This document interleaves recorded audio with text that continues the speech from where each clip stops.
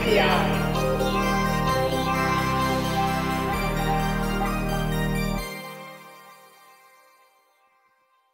Hi, on NPI, brought to you by DigiKey and Adafruit. Thank you, DigiKey. This week it's Nexperia. Lady Ada, what is the new product introduction, otherwise known as INPI of the week? This week. So this week we're looking at Nexperia again. Some engineers may remember them when they were called NXP. They now have a new bitchin' logo with this like cool X thing going on there.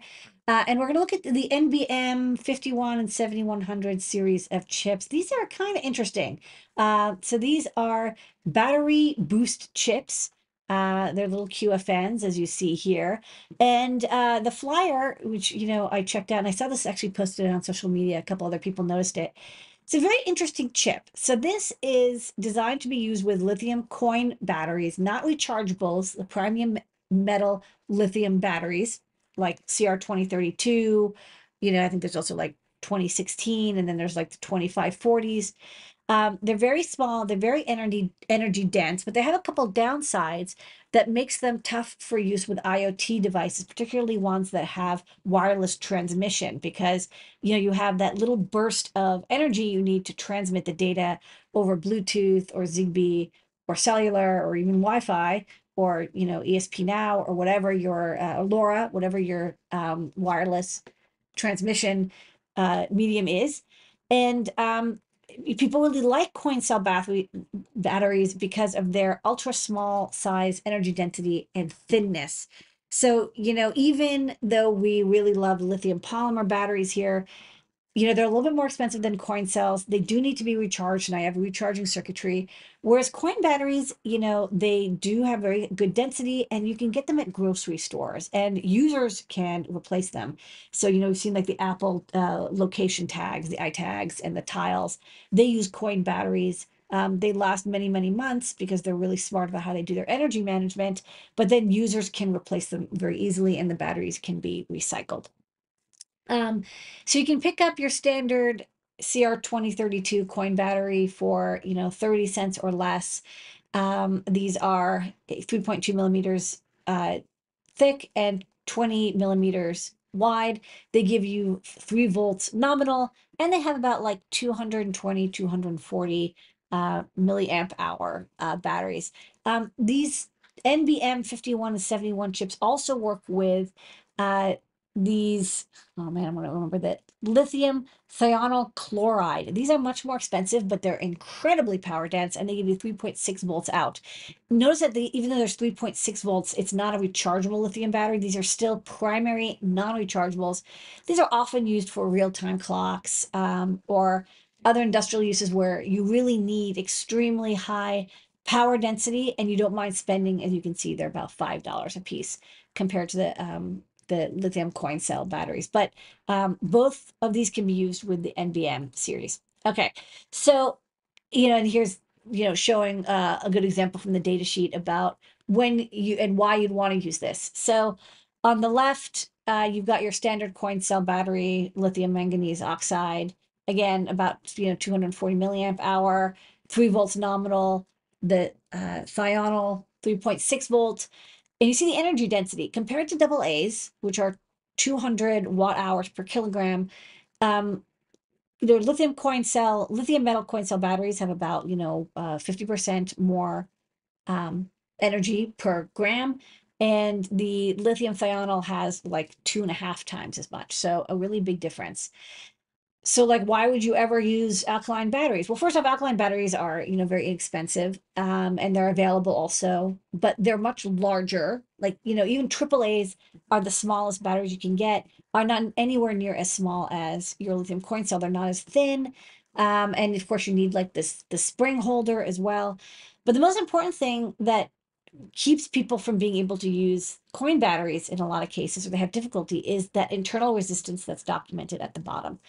For your alkaline batteries and your lithium polymer and ion batteries, and most reusable or rechargeable batteries, your internal resistance is really low. It's under an ohm.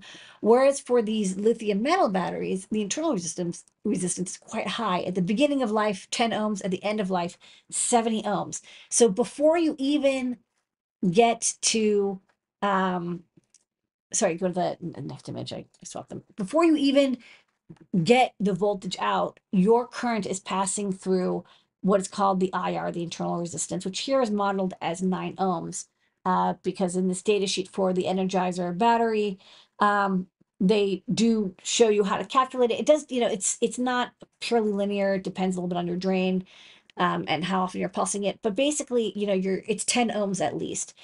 So let's say you're drawing, 100 milliamps out to a very small amount of time, only for 10 milliseconds. We're drawing 100 milliamps out to transmit data over Bluetooth. 100 milliamps isn't too much for your radio. That's going to give you a drop of 1 volt, because 10 ohms, 100 milliamps. Do the math equals IR. Your voltage drop is going to be 1 ohm. So what would normally be, yeah, oh no, but sorry, what would normally be a 3 volt output across the battery is across the entire thing 2 volts. And 2 volts is probably going to be too low for your microcontroller or radio to run. And so you're going to get really bad performance. You're not going to get the distance you need, even though you only needed that current for 10 milliseconds. Doesn't matter. The instantaneous voltage drop is still going to be there. So what can you do? Well, basically don't try to draw a lot of current from a coin battery. That's not what they're good for. Instead, what you can do is you can slowly sip current off. If you're sipping only 1 milliamp off instead of 100 milliamps, then instead of a 1 volt drop, you're going to get, a 10 millivolt drop or something, or less. And for a lot of IoT wireless little sensor nodes, they're not transmitting constantly. They're only going to be transmitting once every minute, 5 minutes, 10 minutes, maybe even once an hour. Like those little tile things, they don't transmit constantly. They're just kind of saying, hey, I'm here. And then they go back into an ultra deep sleep of, a couple microamperes or less of current during their deep sleep cycle. So what the NVM 7100 and 5100 does, as you can imagine, is it slowly sips current from the battery over a long period of time, and then charges up this capacitor that it will store the current charge into. And then when your chip needs to, drag that 100 milliamps out for that quick burst of wireless, it's like, boom, I'm going to provide that to you, but I'm providing it to you off of a non-high internal resistance component like a low ESR capacitor. So here's how it works. You've got the NVM chip here, and you see on the left VBT, that's the battery, and you have, stabilizing capacitor there. You've got your inductor, because inside is both a buck and a boost converter. It's actually boost then buck. The voltage gets boosted up, charges that cap on the top right of the schematic, the very big C store, boosts it up to 12 volts, because you want to store a high amount of power, and the power is going to be the voltage and the capacitance. You're for small scale capacitors, you're not going to be able to get really above 100 microfarads, but you can get higher voltages fairly easily without a lot of cost.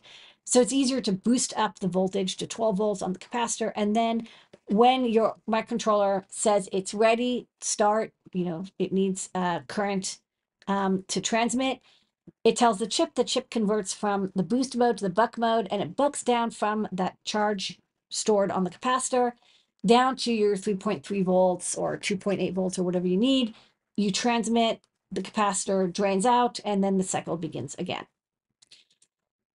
So you do have to specify that C-store capacitor pretty well. And there's documentation, you can go through, all the details. Basically, as a rough idea, if you're drawing 100 milliamps for 10 milliseconds, you need a 100 microfarad 12 volt or 16 volt capacitor. There's conversion loss 20% here and there, and of course you want to over specify because temperature and the DC offset can affect the capacitance. Basically, you end up with about 100 microfarads here. I think that, the calculator here is 100 microfarads. And then you also need a bypass cap on the input, 10 microfarads to stabilize it. And you can go through and actually you do the math of like how many joules of current, of power do I need. So if you remember your introductory to electronics, physics classes from college, then, basically doing that math like a problem set in here. But you follow the math and then figure out the capacitor and then you just lay it out. And they even show like, look, here's how big the circuit is compared to your CR2032.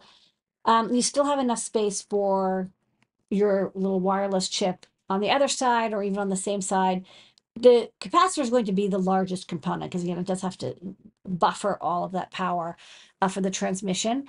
But it does it all for you. And then, there's actually two versions of this chip. Well, there's four versions total. So you can program it over I2C or SPI. So you're wondering like, well, why do I need I2C SPI? You have to tell it for the buck and boost converter, what's the maximum voltage and how much current, how often you're going to probably use it. And you can set some specifications over I2C or SPI.